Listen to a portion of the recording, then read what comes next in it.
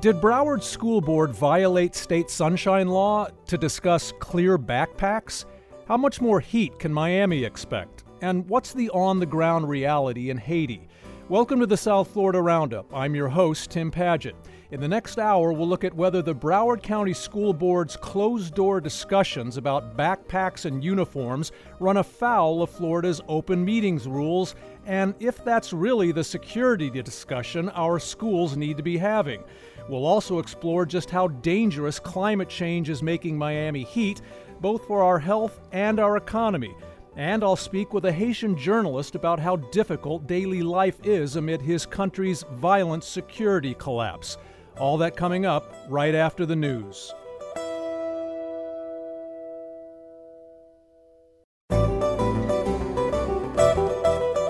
I'm Tim Padgett. Welcome to the South Florida Roundup on WLRN. Bienvenidos, bienveni, bienvindo. Last week, the Broward County Public School Board confirmed that in recent months it's held closed-door discussions about school security, specifically about having students carry clear backpacks and wear school uniforms. The board has notified parents that it wants to make those see-through backpacks, purses, and lunch containers mandatory next school year. The uniforms will not be. But the decision has Broward students and parents raising two important, sometimes angry questions. First, did the board violate Florida's open meetings rules, the Sunshine Law, by conducting closed-door meetings that may not have met the, quote, school security criteria? Second, are clear backpacks really a useful addition to school security tools like metal detectors, or are they just an unnecessary invasion of student privacy? Either way, security is a paramount concern in Broward, where only 5 years ago one of the deadliest school shootings in U.S. history occurred at Marjorie Stoneman Douglas High School in Parkland. So what are your thoughts about school security policies like clear backpacks? Call us at 800-743-WLRN, 800-743-9576, or you can also tweet us at WLRN. Joining me now to discuss these questions are Scott Travis, education reporter for the South Florida Sun-Sentinel, and Jackie Luscombe, a Broward parent who heads the Exceptional Student Education Advisory Council there. Scott, Jackie, welcome to the South Florida Roundup. Thank you. Hi, good to be here. Scott, you did great reporting on this subject this week, and I just want to start by asking what seems to be the key question here. Under Florida's sunshine laws, did the discussion the Broward School Board had about clear backpacks and school uniforms qualify as a bona fide security issue that allowed it legally to take place behind closed doors? Well, I am not a lawyer, but I would argue absolutely not. The law is specific on when you can have security discussions, and it's designed to protect students and protect the public when it comes to very vulnerable student information that you do, or information about your buildings that you don't want the right. Bad guys to know about. It's designed so you don't want to know where there's a fence that may be breached, or that there's an alarm that doesn't work, or an evacuation plan. It is related mostly to physical security, and it is not related to something that everyone's going to know about, because how can a discussion about clear backpacks be a sensitive security issue when you're going to send a note out to everybody saying this is going to happen? It's not exactly a secret then, yeah. No. So if the Broward School Board did in fact violate Florida's open meetings laws here, what are the ramifications? What could happen as a result? Well, I mean, in some extreme cases, there are criminal penalties, but I don't believe that's the case here. That's usually when you're knowingly doing something really egregious. In most cases, what would happen is you would need to cure it. And that means you would need to hold another meeting. Any action that was taken during that meeting would be null and void. And you would have to do another meeting and get public input and public comment. And then you would have to take final action. Now, before that, I raised the questions about whether the meeting was legal or not. They had already decided, because of the public Lash Yeah. to go on and have a town hall meeting. I believe it's on June 12th. Right. And then there will be another meeting on June 13th, which was planned anyways, which they originally thought was just going to be a formality, which was to approve a code of conduct change that would allow this. Right. But they're saying that those two meetings will, if anyone thinks that these meetings were not legal, these two meetings will cure that. And while they may, in the meantime, that's 3 weeks away, and they're putting information on their website saying this is going to happen next year. People are buying these backpacks. You have organizations that are buying them. You have vendors that are lobbying the school district about this. And what really, they should let parents know that, hey, and they're also talking about maybe giving them to parents for free too, but they're not sharing any of that information with the public. So the public is in the dark about what's going to happen. And a lot of people believe that this is a done deal, that it's absolutely going to happen when there has been no legal vote on it whatsoever. When on June 13th, for example, this could all be reversed. It could. Right. Jackie Luscombe, let me ask you, why are so many Broward parents, though, upset that the school board met behind closed doors to discuss this? Well, I think parents want accountability. And when we say we have an expectation of transparency, we don't mean clear backpacks. Open governance and the laws that define it can't be twisted this way and that according to convenience. Going behind closed doors to have a conversation about a topic that was anybody could and should have predicted would be very controversial once it was unleashed to the public, doesn't strike me as a courageous conversation. It strikes me as a cowardly one. Those difficult discussions need to be had in public. So yes, we want our kids safe. Who doesn't? Are we willing to accept new steps to address safety? Sure. Do we want to be excluded from the dialogue and the deliberation and decision making of how far you go with those steps? What should they be? Which are the most efficient, sensible, rational, and effective steps, and which may not? We want to be part of all that discussion. And to my mind, this is the first time I can remember that an initiative of this scale and nature has just been unleashed without any dialogue at all. And then I think what has been ultra irritating since then has been the manner in which it's been addressed then in open session at a school board meeting, where they were then talking about the controversy and fallout. And it was all kind of like nods and winks and, well, can we say this? Asking general counsel, can we say this or can't we? And the kind of knowing nods and winks and the allusion to them having all made a kind of pact or agreement behind closed doors that no matter the outcry, they would stick to their decision. I think that the manner of it has been outrageous. And then, of course, we have the whole separate issue of do we or don't we want clear backpacks? Personally, I don't. The overwhelming feedback I have from the community and from our stakeholders and parents is that they don't. Those who I've heard from who say that they do favor clear backpacks have articulated well on it too, and just said, surely we just consider anything and everything. And sure we do, but I think you have to look at how effective these can be, and the fact that there is evidence and data and experience that shows that actually this might increase violence in schools or risk to our students. That is one of the most worrying discussion points. Well, Jackie, as a parent, where do you stand on the clear backpack issue in terms of its effectiveness as a school security tool? So I like to do my research and do my homework, and I've looked around at research on this or evidence or the declarations of experts in the school safety industry, and there is nothing I have seen that that indicates that, yeah, sure, this is suddenly even just a fraction of a step towards making our kids safer. And here's the reason why. You imagine you have a clear backpack, or my kid has a blue canvas backpack, nobody can see in it.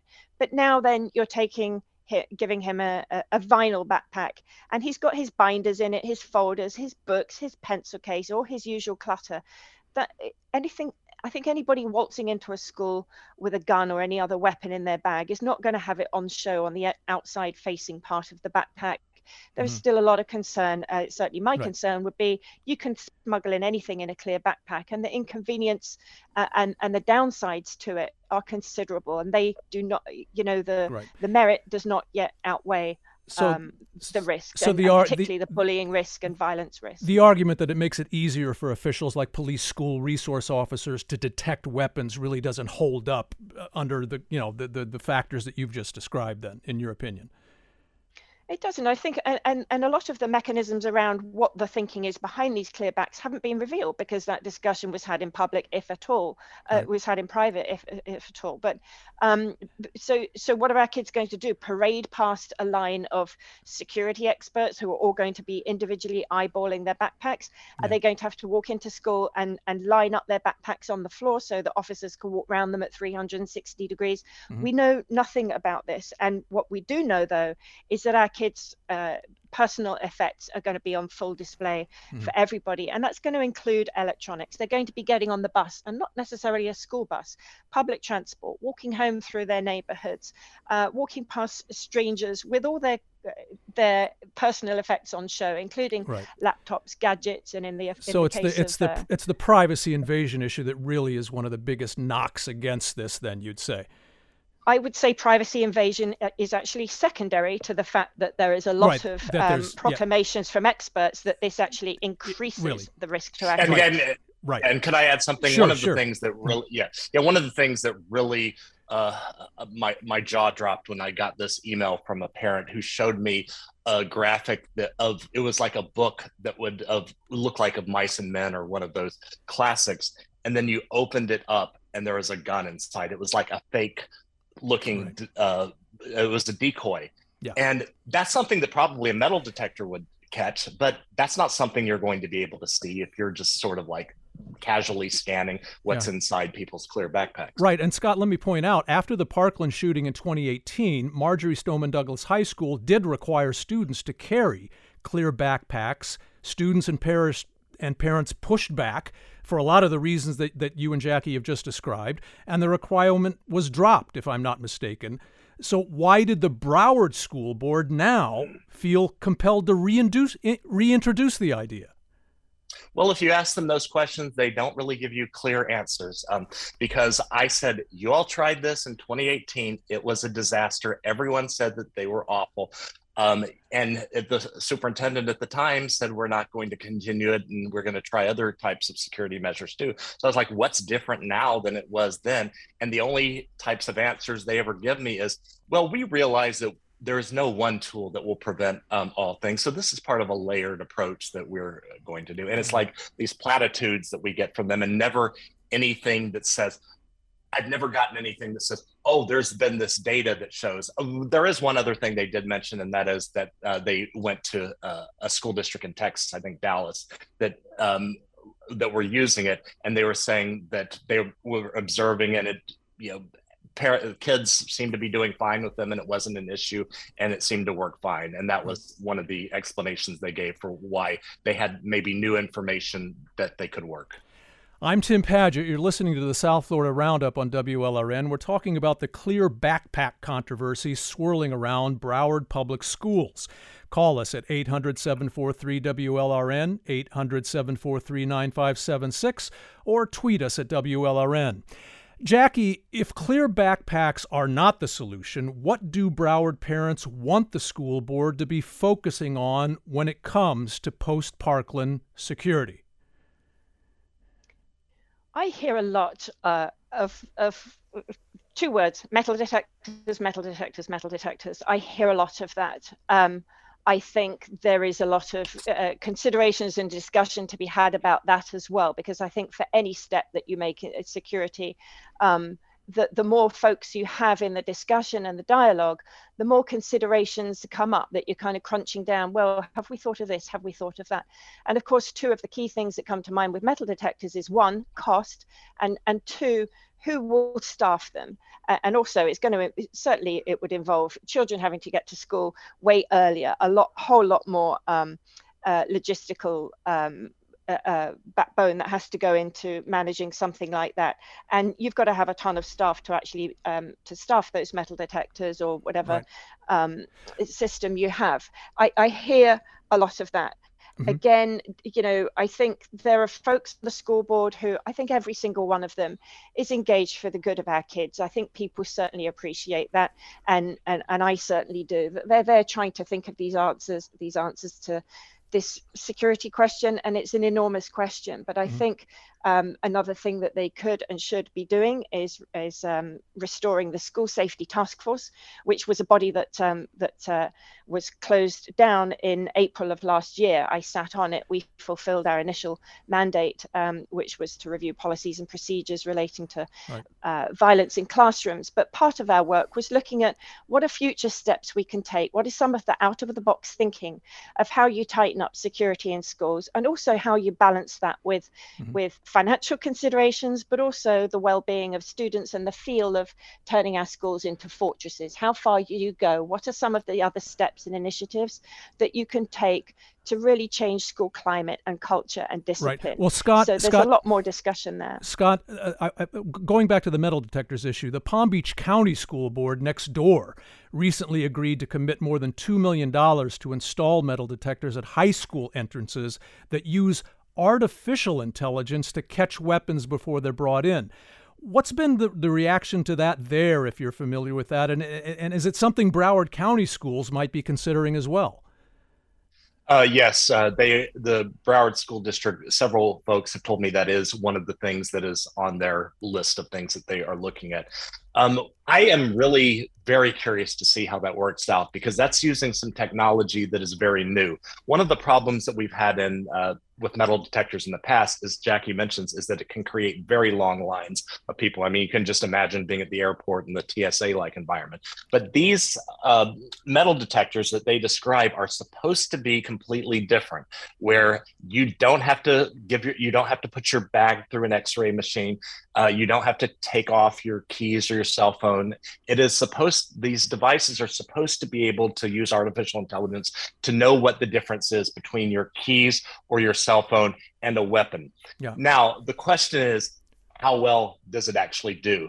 And I think there has been some mixed results from that so far. From a security expert that I talked to, they are actually pretty good when it comes to guns. When it comes to knives, it is more of a mixed bag, so they have different security settings where you can set it high, and then it's very likely to catch a knife, but then it might also catch something else. Mm-hmm. And they had an issue in, I think it was Utica, New York, where a hunting knife that was used in a stabbing got through one of those metal detectors. So they raised the sensitivity setting, hoped that they would be able to catch that. And they were able to catch knives, but then they detected a 7-year-old's lunchbox as a bomb. Oh, wow. So, well, we have Armin on the line from Boca Raton. And Armin, you have a child in private school who does use a clear backpack. Can you tell us more about that? Yes, they use clear backpacks for many years now. I think, as far as I remember, more than 2 years. And there's no complaints from anybody, no problems that I can see. And I don't know what the big deal is. I think people are blowing this issue out of proportion. I think the school district has to be commended at looking at all aspects of creating a safe environment for kids. It's unfortunate that we have to get to these measures, but I don't see a big issue with it. I mean, the school has had this issue, has this clear backpacks in the school for years now. Nobody's been complaining, no problems with the personal belongings. You can put things the way that they're not out on display for everybody. So I think people are just trying to find big problems that doesn't exist. Well, thank you, Armin, and we'll have to leave it there for now. Jackie Luscombe heads the Exceptional Student Education Advisory Council in Broward County. Scott Travis covers education for the South Florida Sun-Sentinel. Thanks very much to you both. Thank you. Thank you. Still to come, how much more Miami Heat can you take? And I'm not talking about the basketball team. This is the South Florida Roundup on WLRN.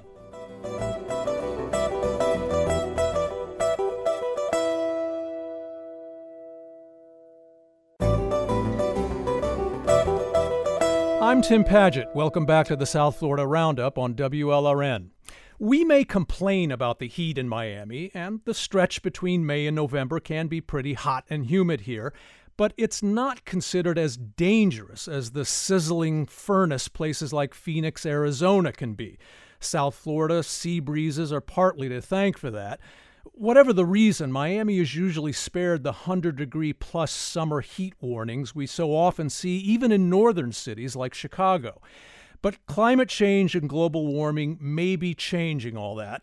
We've all noticed the summers and the moderate winters here are feeling hotter every year. South Florida now experiences an average of 133 days over 90 degrees compared to just 85 days a half century ago. Because of that, this week the National Weather Service lowered the threshold for extreme heat advisories in Miami-Dade County. Mayor Danielle Levine-Cava even held a press conference to raise awareness about heat-related health risks. But there are also quality of life and economic issues involved. If February in Miami starts feeling like August in Miami, how might that affect tourism?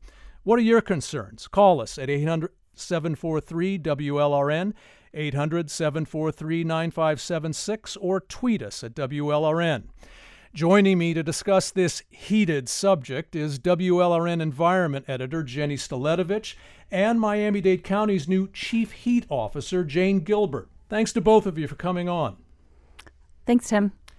Jenny, I want to start with you just so we can clarify what happened this week. Robert Moleda, the chief warning meteorologist with the National Weather Service's Miami office, sent us this statement, and I quote, "The primary mission of the National Weather Service is to help protect lives through timely and accurate forecasts and warnings. The modifications to the heat advisory and warning thresholds allow us to better serve this critical mission for all residents of Miami-Dade County and South Florida." Now, what does that really mean? Why did the National Weather Service, at Mayor Levine-Cava's urging, lower the temperature mark for triggering extreme heat warnings and advisories for Miami-Dade County? Right. So their mission is safety, right? To alert the public when there's a risk. And what he told me, I talked to him yesterday, was that they want to align with those increasing risks. So as climate change warms the planet and our temperatures get higher, and there are potentially more health risk, they want to be able to accurately give the public notice of that. So they are temporary. This is a pilot project. Right. This is not a permanent thing yet. Right. They're just trying it out for this year, and they're going to see how it works. They're only doing it in Miami-Dade County, no other South Florida places. And what they'll do basically is when the heat index hits 105, they'll issue an advisory. If it hits 110, they'll issue a heat warning. Okay. Why, though, traditionally, is Miami's summer heat actually not as brutal as it is in other parts of the country? Right, because that is also our rainy season. So when the temperatures get really hot in the afternoon, we tend to get thunderstorms and rain that cools things off. And that also creates cloud cover that tends to And we also mentioned the sea breezes that we tend to get. It's like here. a ceiling fan is on all the time. That's a nice way of putting it. Yeah. So that's what traditionally has kept us maybe a little cooler, as I said, than Phoenix during the summer months. So the question is then, what's changing? As I mentioned at the outset, we are seeing a lot more days in excess of 90 degrees Fahrenheit. And with Miami humidity, that can translate into pretty oppressive real feel temperatures, often into the hundreds. But what is it that's getting dangerous about this new situation?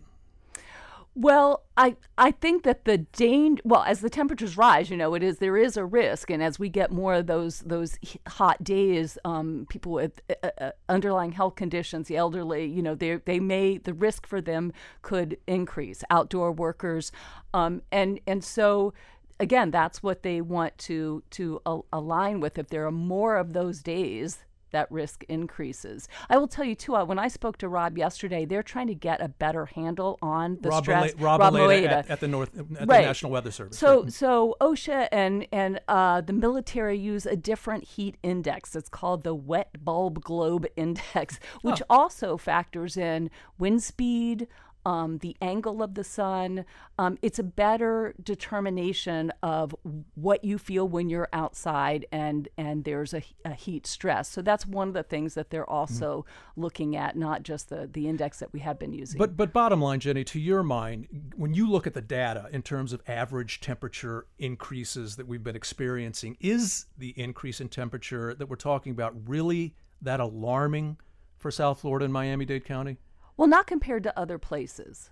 You know, so Fort Street Foundation, which is an organization that tracks risk from climate change, did a study last year and looked across the nation. And Texas still leads for the projections. Texas still takes the top 4 spots in the number of hot days expected in the next 30 years. The Midwest, where there are no sea breezes or trade winds, they say will still bear the brunt of this heat. So I mentioned Chicago earlier, yeah. Right, and so what Rob Moeda explained to me is that we have a more kind of a muted kind of risk, whereas we don't get those severe heat waves where the temperature climbs dramatically. Just a 5 or 6 degree change can increase the risk. And again, they're just trying to, he said, align with this risk. And you know, but they want to be careful. They worry about warning fatigue. They don't want to overwhelm people. Right. Jane Gilbert, you mentioned at this week's press conference that most heat-related deaths here occur below that standard heat warning threshold that we've been talking about. How does the county go about collecting and documenting that sort of data, important data at that? Yeah, so when I was appointed 2 years ago as chief heat officer, one of the first things I wanted to do was better understand how in our unique climate and demographics, what the health and economic impacts are here by geography and demographics. And one of the things that we looked at was excess heat-related deaths. And what we found is there is a steady increase when you get over a heat index of 90 degrees of heat-related deaths, but the vast majority of them happen under either the previous heat advisory threshold of 108 heat index or at the current one of 105. We experience, you might call it muted heat, but I would call it chronic higher heat. We are at risk when heat indices get over 90 degrees, which is most of our heat season, which is why the mayor last year announced for the first time that May 31st through October 31st is our heat season. It's longer than what people think of as a summer. And to make sure that we message things that, because these heat-related illnesses and deaths are largely preventable, so that we're messaging on any regular day between May and October that you need to think about when you're going to be outside, make sure you're going to have access to water, and the same for your loved ones, your employees, the people you serve. Well, as Miami-Dade's heat czar, in effect, what concerns you most about where our region's heat indices, as you mentioned, are suddenly heading, especially when it comes to issues like health risks to people like the elderly, the homeless, outdoor workers? What kind of precautions are we needing to be taking more of now as a community because of this? Yeah, and that's a great point, is that if you live in air conditioning, drive in an air-conditioned car, work in an air-conditioned space, you're not as at risk. But if you work outside, and we have over 300,000, you can be in Miami-Dade County, you can be up to 35 times more likely to have a heat-related illness than your average person.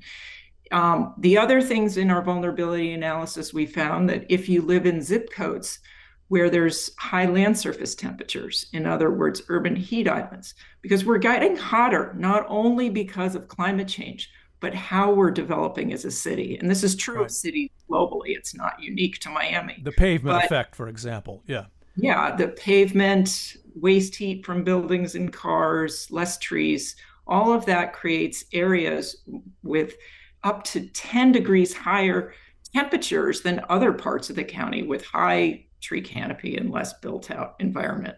So that, for instance, the Weather Service on one day could be saying that we're going to get a heat index of 100 degrees, but in certain parts of the county, that could be well over our heat advisory threshold of 105. Right. And so people need to be aware of that. And so outdoor workers, land surface temperatures, families with children, and low income areas, just in general, because people are walking and waiting at a bus stop. They might work outside. They may not be able to afford that cooling. It gets more expensive.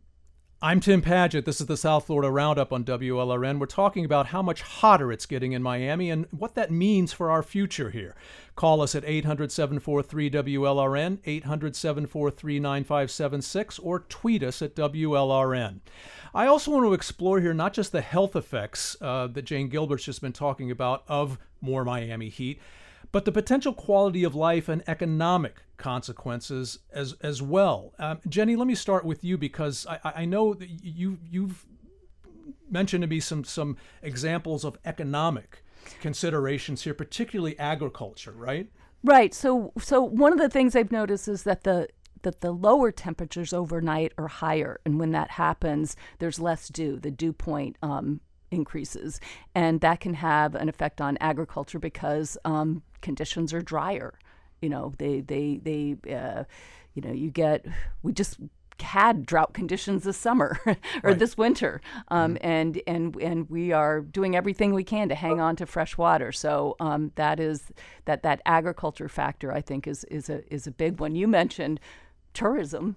Will people want to come to Florida in December if it feels like July?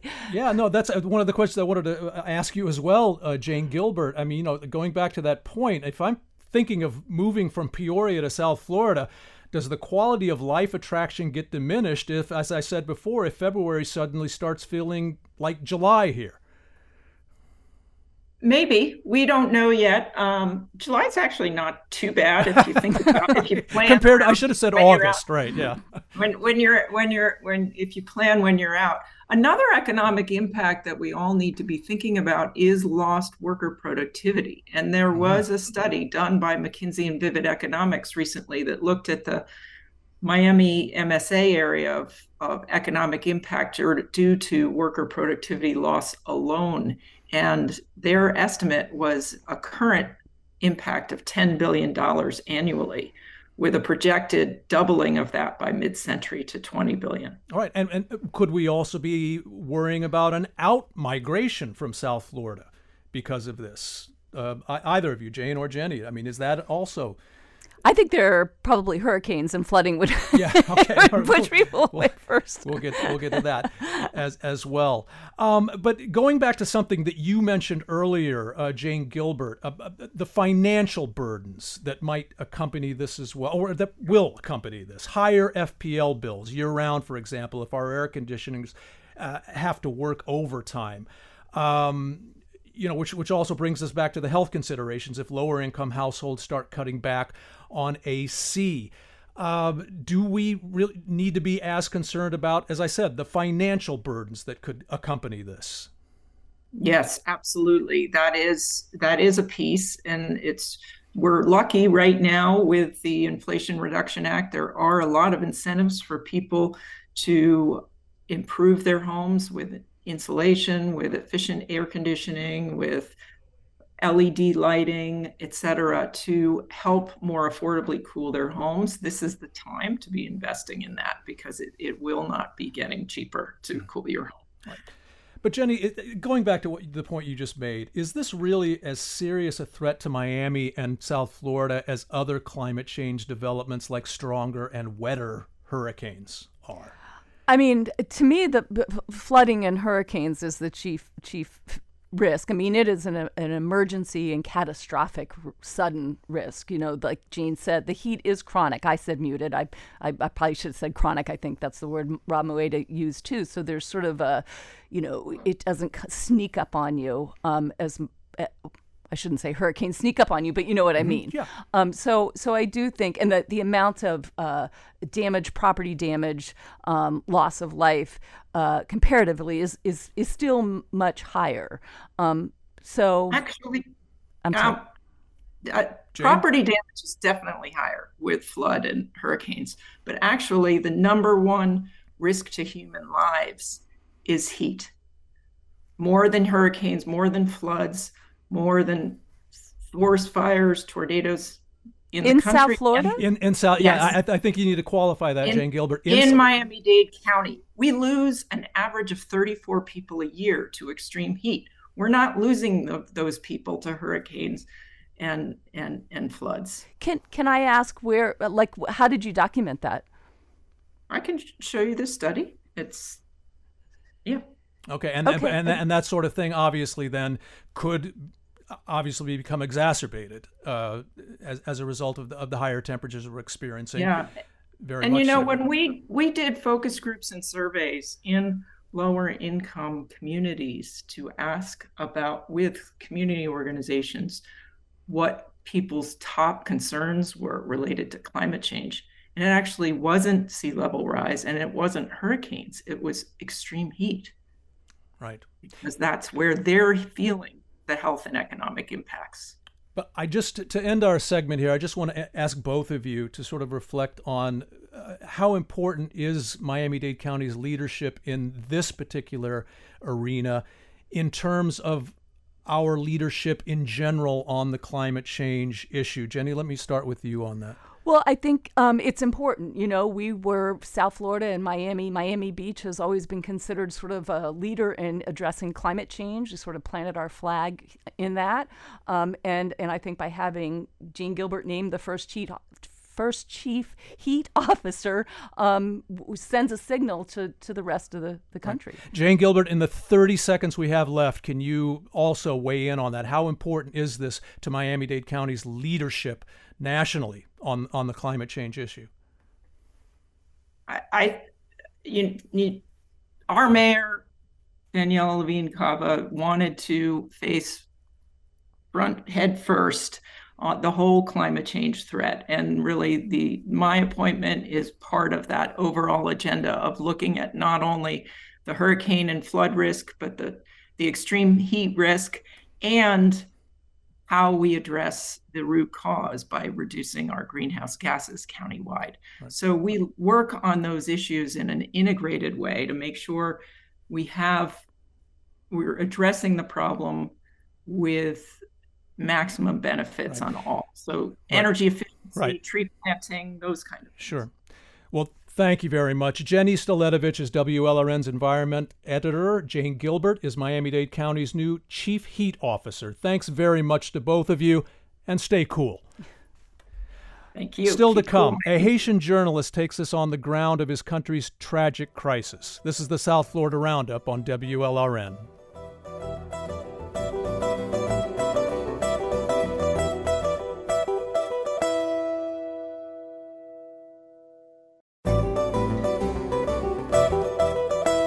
I'm Tim Padgett. Welcome back to the South Florida Roundup on WLRN.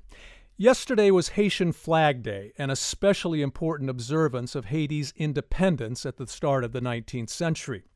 But this year it was a relatively somber celebration because so much of Haiti right now is under the control of violent gangs amid the collapse of the country's government and economy. It's hard to appreciate how terrifyingly paralyzed daily life can be in Haiti today. This week, I met Samuel Dalmont. He's a part of a group of Haitian journalists visiting Miami at the invitation of the State Department. Samuel's a veteran reporter for Radio Téléguinéen in Port-au-Prince. He sat down with me here yesterday in our studios to talk about what Haitians are struggling through now and how the crisis might be solved. Samuel, thank you very much for coming in to talk with us. Thank you, Mr. Tim Padgett, and thank you to all the Haitian family. Samuel, you live and work in Port-au-Prince. Mm-hmm. How bad is the security situation? Okay, in Port-au-Prince, the situation is very, very bad. The police force right now doesn't really have the possibility to save all the area for the people. Right. We don't have a lot of police in Haiti. Right. So do the people feel any sense of security at all? They don't really feel they really have security. The gangs. The gangs. The gangs just control That's the city. That's the problem. So yesterday we have 3 police armored cars. Armored cars. They burn it. The gangs members in Citoyen. Citoyen is in the west part of Port-au-Prince. Yes. The gang members burned 3 armored police cars. What happened to the police officers? They kill them. Right now, we don't really know the numbers. We don't really know how many of them. So all of the police officers in those armored cars that they burned were killed? Yeah, by the gang members. And this just happened on Wednesday? Yes. Would you say that this is a common occurrence, unfortunately, in Port-au-Prince today? Yeah, every day we see that. So they don't do nothing to stop it. We see that every day. The gang members surround us, What is it like to live in Port-au-Prince each day? First of all, when you start your morning, it's not easy for you to go from home to school or to church or wherever you want. It's not easy. Yeah, it's not easy to go to work. It's not easy for you to find taxi, because all the zones are under the gang's control. You see what I mean? Yeah. So for that, we are scared. The nation, they are very scared to move from a place to another. It's almost as if Haitians feel afraid to wake up in the morning? Yeah, that's right. Right now, I can describe in Carrefour Ferry, that's another zone. I live in Carrefour Ferry right now. So we have a lot of gangs surround Carrefour Ferry. So you cannot move. You stay where you are, because every day they want to attack all the people around that zone. I know that journalists, particularly radio journalists like you, Samuel, play a very important role in helping Haitians know where they can safely go every day. Is that a big part of your work, is telling Haitians, this place is safe to go, this place is dangerous to go? Is that part of your daily work? Yes, every morning we try to do that, to talk to the population what kind of zone is safe or what kind of zone under the gang members' control. So we used to do that every morning in Radio Teleguinée. Again, your station is called Teleguinée. Radio Teleguinée. Doing that job as a journalist, it's not easy. Do you feel threatened yourself as a journalist in Haiti? Not really, but it's not easy for you to keep doing that, This week, UN Secretary General Antonio Guterres again urged the international community to intervene in Haiti. He said Haiti is now like a country that's in a war. Do you think that most Haitians now want the U.S. and the international community to come into Haiti to try to restore public security? Yes, view the gangs, how they move around Haiti. I think right now Haiti needs a force to help everything. An international force. Yeah, an international force. And you think most Haitians now want that? Yeah, they need that, really. They need that. Despite the history that international interventions have had in Haiti, which have never really worked very well, but the situation is so bad that they want it. Let me tell you, the people are asking for a force. Right now, the population, they are fighting against the gang members. Right now in Carrefour Ferry, the place I live in, they are fighting against the gang members. Right. They have a movement they call Bois Calais. So all the people with the arms, what they can have, so they fight with the gang members. This is the vigilante movement that we're seeing in Haiti right now. Yes, we can say that. And as you mentioned before, people in communities like Carrefour Ferry, they're fighting back, but there is also criticism of this violence, that they're taking the law into their own hands. And it's become very violent. Do you worry that this vigilante movement could make the situation worse in Haiti? Let me tell you, fighting against the gang members without weapon, it's not easy. Right. Usually all they have is machetes and things like that. Yeah, right? Those things they use. That's why I told you before, they need an international force, you know. So if an international force came in and was able to stop the gang violence, do you think Haiti then could hold new elections? New election for this year. I don't know, what year are you talking about? This year or next year or? Whenever. Probably more realistic is to think next year, no? Next year, I don't think so, because we have a lot to do, the election. So you think it's more realistic to be thinking about elections in 2025 then? Yes, we can say that. In 2 years, maybe. Do you think this civil society group called the Montana Group is a solution to getting Haiti forward to new elections? I don't think so. The Montana people, they are fighting against themselves. They're fighting amongst themselves now. Against themselves. Okay. Yes. So that's a problem.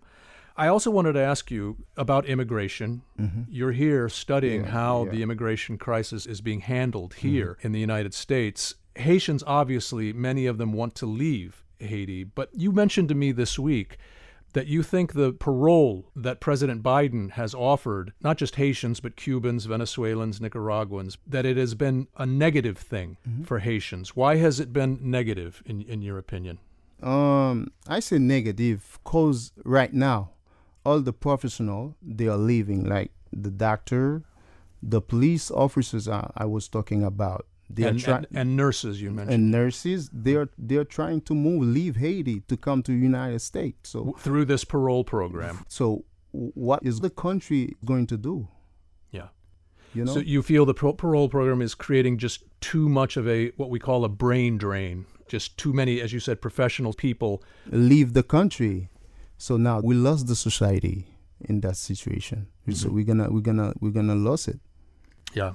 No. I mean, that's definitely a consideration that we need to think about here in the United States. But I have to say also to the Haitian people, don't try to take the sea because they're going to lose their life. Don't try to get on a boat to come to the United States. They don't have, or that you shouldn't do that. Yeah. Right. And because under the new rules, they will be sent back. They will be sent back. They say that. And plus, it's very, very dangerous. It's dangerous.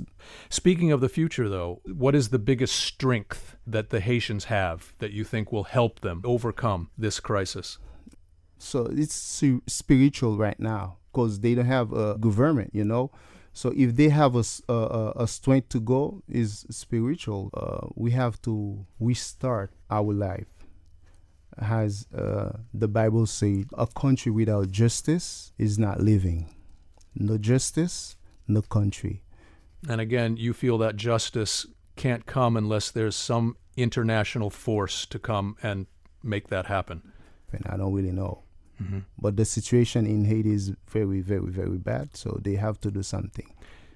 I think United States is a great nation fighting for a better world. You see what I mean?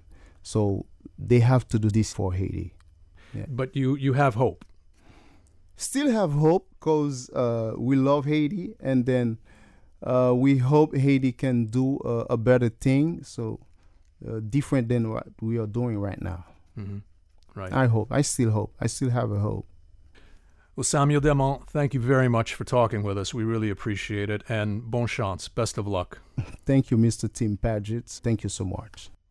Samuel Demont is a Haitian journalist at Radio Téléguinéen in Port-au-Prince. Finally on the Roundup, the Miami Heat and Florida Panthers aren't the only sports show horses making South Florida proud this spring. There's another, named Mage, who really is a horse, and he's in pursuit of horse racing's Triple Crown. The Chestnut Colt won the 149th Kentucky Derby 2 weekends ago. Here was the call on NBC. Trying to hold off Mage.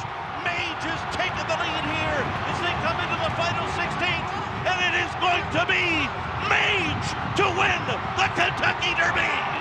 And then it was two Phils, Angel of Empire, and a photo. Disarm was fourth. Mage has done it in 2:01.57 seconds under Javier Castellano. The team around Mage has a decidedly South Florida and, appropriately, Latin American feel. The horse is co-owned by Ramiro Restrepo. He's a University of Miami grad who comes from a family of horse racing enthusiasts in Colombia. Mage's trainer is Venezuela native Gustavo Delgado, also of South Florida. The jockey riding Mage, Javier Castellano, is Venezuelan too. The Derby win was Castellanos' first. Mage made his racing debut in January at Gulfstream Park during the richest race in Florida, the Pegasus World Cup. Tomorrow, Mage will try to win the Triple Crown's second jewel at the Preakness Stakes in Baltimore. If he wins there, it's on to the Belmont Stakes on June 10th. Good luck, Mage, and buena suerte. That'll do it for the South Florida Roundup. It's produced by Natu Tway and Amy Sanchez. Our engagement editor is Katie Cohen. Katie Munoz is our Director of Original Live Programming. Our Director of Enterprise Journalism is Jessica Bakeman. Mateus Sanchez is Digital Editor. Sergio Bustos is WLRN's Vice President of News. The Vice President of Radio and Show's Technical Supervisor is Peter J. Mears. Richard Ives answers the phones. Thanks for listening. Have a great weekend. I'm Tim Padgett. Good night.